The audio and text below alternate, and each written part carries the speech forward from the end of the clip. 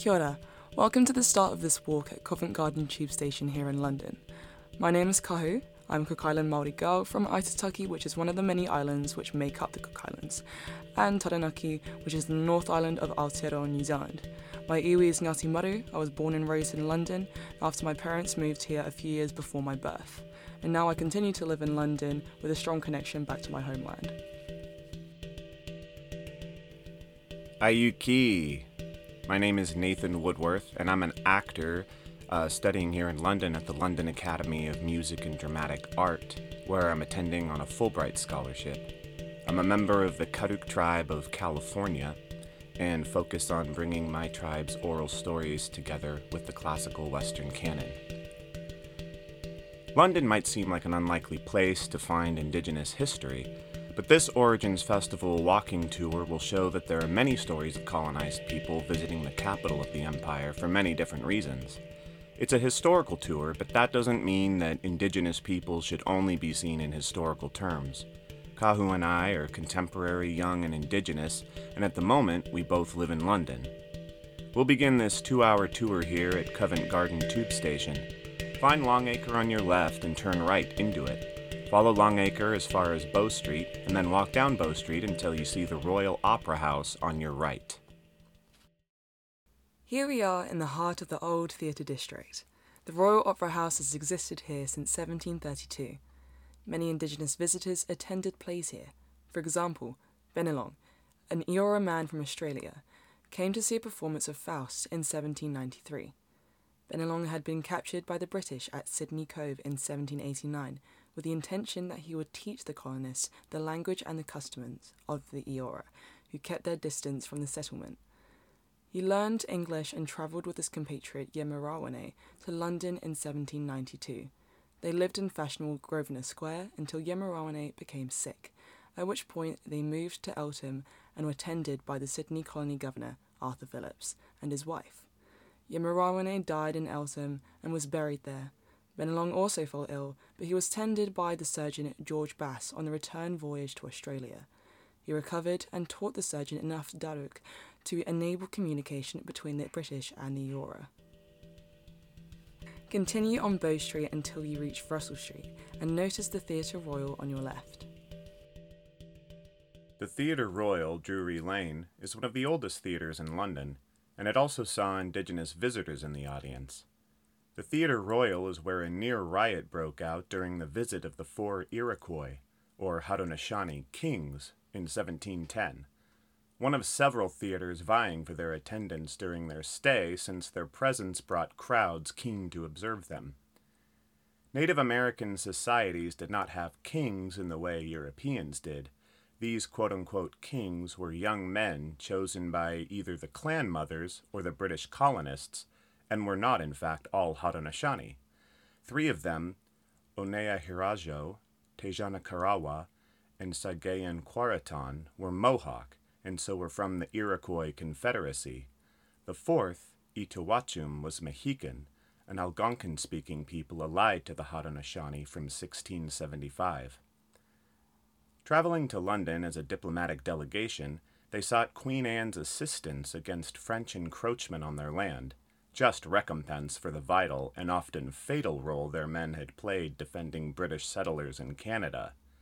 The British, in turn, sought to both impress the Haudenosaunee with their might and power, and to present the image of a political alliance that legitimized their colonial claims against the French. This was why they called them kings.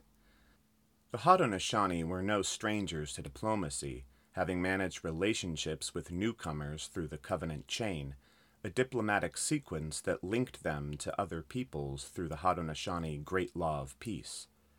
This Great Law would later serve as a political framework appropriated from tribal nations in order to create portions of the American Constitution and governmental structure that would, with a horrible irony, define those kings as subhuman savages.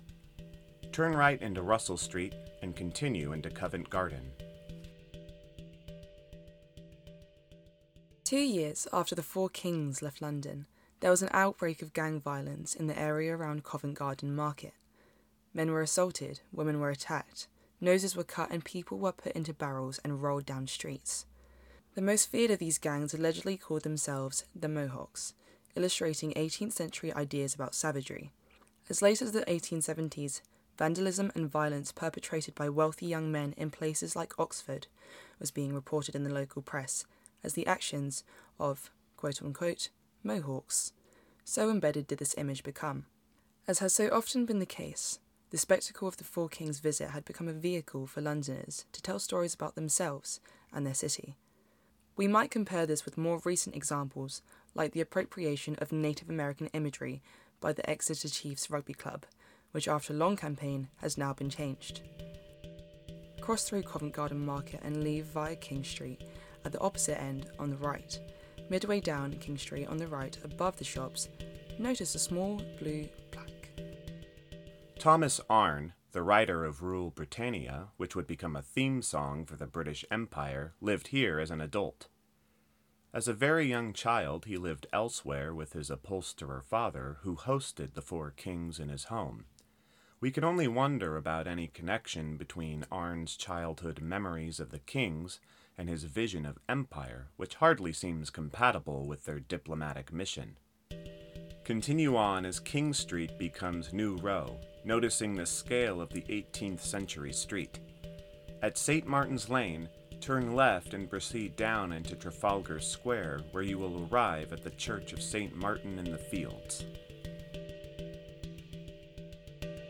After lying in state at the Adelphi, the coffins of Liholiho and Kamamalu, King and Queen of Hawaii, were placed in the crypt here.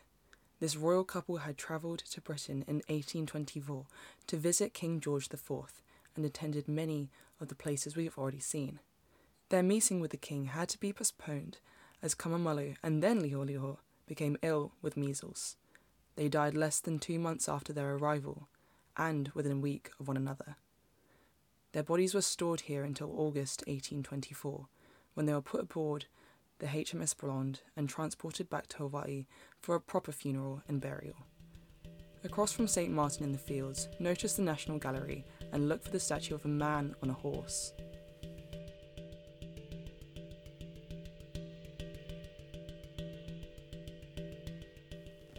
The figure on the horse represents King George IV. The massive columns at the front of the gallery were scavenged from his home, the palatial Pall Mall residence built when he was still the Prince of Wales. At Carlton House, George entertained the Mohawk warrior and leader Thayendanegea, also known as Joseph Brant, whom we might imagine walking between these columns. Thayendanegea was the grandson of one of the Four Kings we mentioned earlier. Leader of loyalist Mohawk warriors who allied themselves with Britain during the American War of Independence, Thayendanegea would visit Britain twice, first in 1775 in the hope of persuading King George III to address Mohawk land claims in return for their loyalty, and again in 1785, this time to ask for assistance in defending the Haudenosaunee Confederacy from attack by the American colonists. Despite supporting him, the British did not give these assurances, and earlier promises around land claims had also gone unresolved. Thayendanegea relocated his people to land set aside for them in what is now southern Ontario in 1784.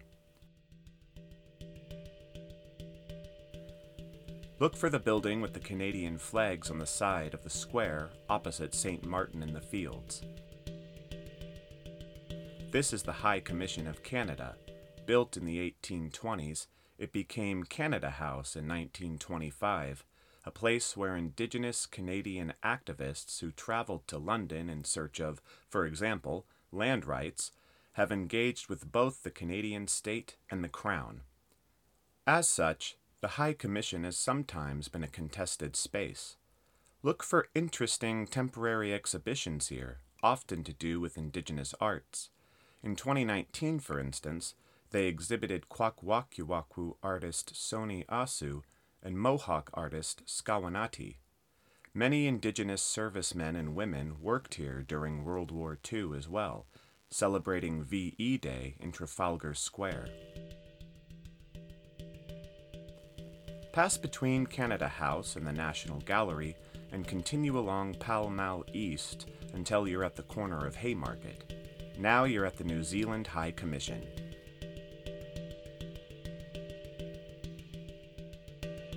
Inside the entrance of New Zealand House, you can see a Pauahi, or Māori totem. Placed in the centre of the foyer, it rises some 4 floors through the centre of the building.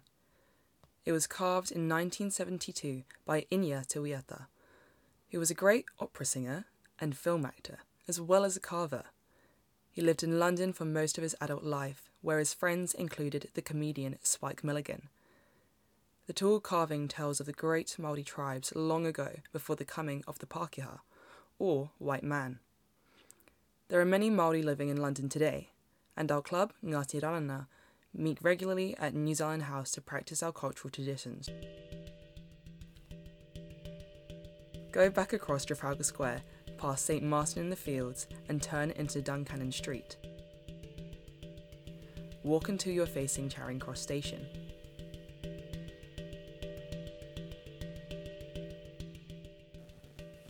Empire has everything to do with naming.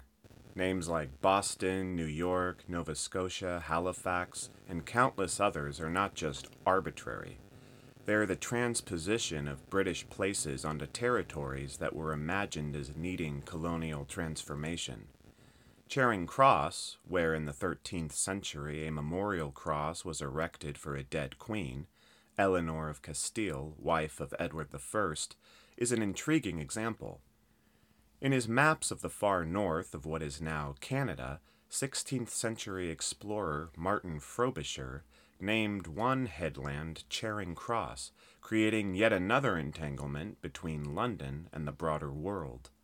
The area around Charing Cross, meanwhile, was known in the 17th century as the Bermudas, in part because of the prevalence of tobacco houses here. Another exchange of place names between the quote-unquote old and new worlds. Carry on, crossing the Strand into Villiers Street, the mostly pedestrianized street going down the hill to the left of Charing Cross Station. At John Adams Street, turn left and walk to the corner of Durham House Street on the left. Sir Walter Raleigh's Durham House is long gone, but its name remains, along with those of other great houses that once stood along the Strand. This is where, in the late 16th century, Thomas Harriot and Manteo crafted the Osamokamuk orthography, the key to a language spoken by the not entirely willing hosts of a failed colony. Manteo had first been brought to London in 1584 and returned home to Osamokamuk with Sir Richard Grenville's expedition to settle a colony. There, Manteo became an ally and interpreter to the colonists, whilst his fellow traveller, Wan Cheese, led his people to take up arms against the English. Manteo would return to London in 1586 to help plan the restoration of the alien colony. The eventual disappearance of the Roanoke colony by 1590 is one of the great mysteries of North American history. This relatively early instance of coercing indigenous interlocutors to England in order to secure their knowledge of terrain, hostile groups, and resources such as gold became a mainstay of Raleigh's operations among the Mosquito in Guyana, present-day Venezuela, in the 1590s. Retrace your steps to Villiers Street and turn left.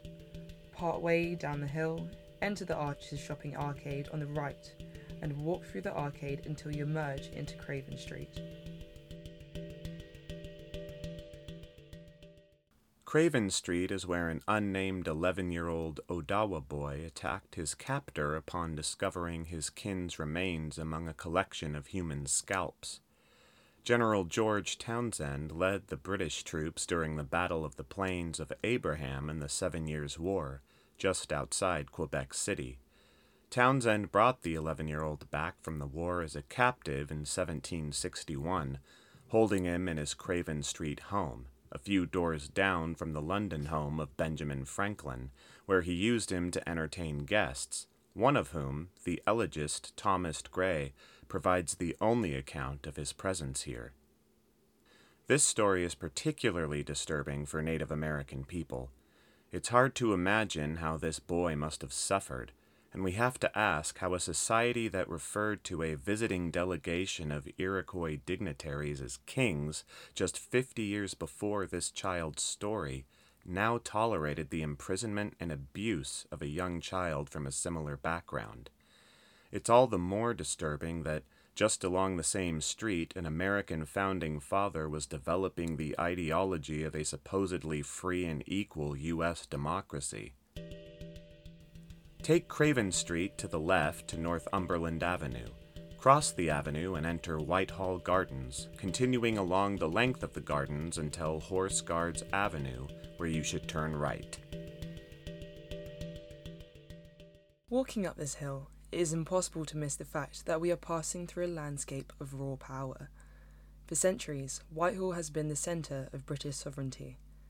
Number 10 Downing Street is nearby, and the edifices around us are simply the latest in a long line of buildings that housed the workings of empire. From here until the end of the tour, we are at the true heart of English and British colonialism. To the right, you can see the masts and rigging of the Admiralty on top of the building. The Admiralty is the entity that oversaw the expeditions of Captain James Cook. From this place emanated scientific discovery, imperial competition, and doctrines such as terra nullius, which denied indigenous ownership and title to the land. At the same time, Cook's experiences on his voyages were just as diverse as the people he encountered, ranging from diffidence to threat, to peaceful trade, to all-out violence, including his death at Kealakekua Bay in 1779. During his third voyage in the Pacific, Cook was killed when trying to detain the ruling chief of Hawaii. Continue across Horse Guards Parade to Horse Guards Road and turn left into Great George Street. Carry on into Parliament Square. Westminster Abbey is on your right. Westminster Abbey was a common destination for many Indigenous travellers, who each had their own distinct responses to this imposing space full of the dead. Liholiho and Kamamalu chose not to enter it, for example, since the dead there were strangers. Liholiho would have considered it a desecration of the burial place of kings to whom he had no blood connection, had he entered the abbey. For Saplek and his Salish counterparts in 1906, the abbey was of great interest, in particular the Stone of Scone and the Shrine of King Edward the Confessor. Saplek, a Squamish leader, was one of a group of 4 Salish people who arrived in London in 1906. They met and befriended Daggean Wage, also known as E. Pauline Johnson, a Mohawk poet who greeted them in the Chinook jargon. Wearing regalia that denoted his right to speak for the indigenous people of British Columbia, a bright sash from the upper Fraser Valley, buckskin and fox fur from the northern interior, and his own mountain goat wool blanket, Saplek led the delegation to meet with the Crown, thus circumventing provincial and federal authorities. Their petition, highlighting the fact that Indigenous title to most of British Columbia had never been extinguished, was greatly embarrassing to the colonial authorities. While the king received them warmly, Canadian officials, intent on undermining their trip, limited the visit to only 15 minutes.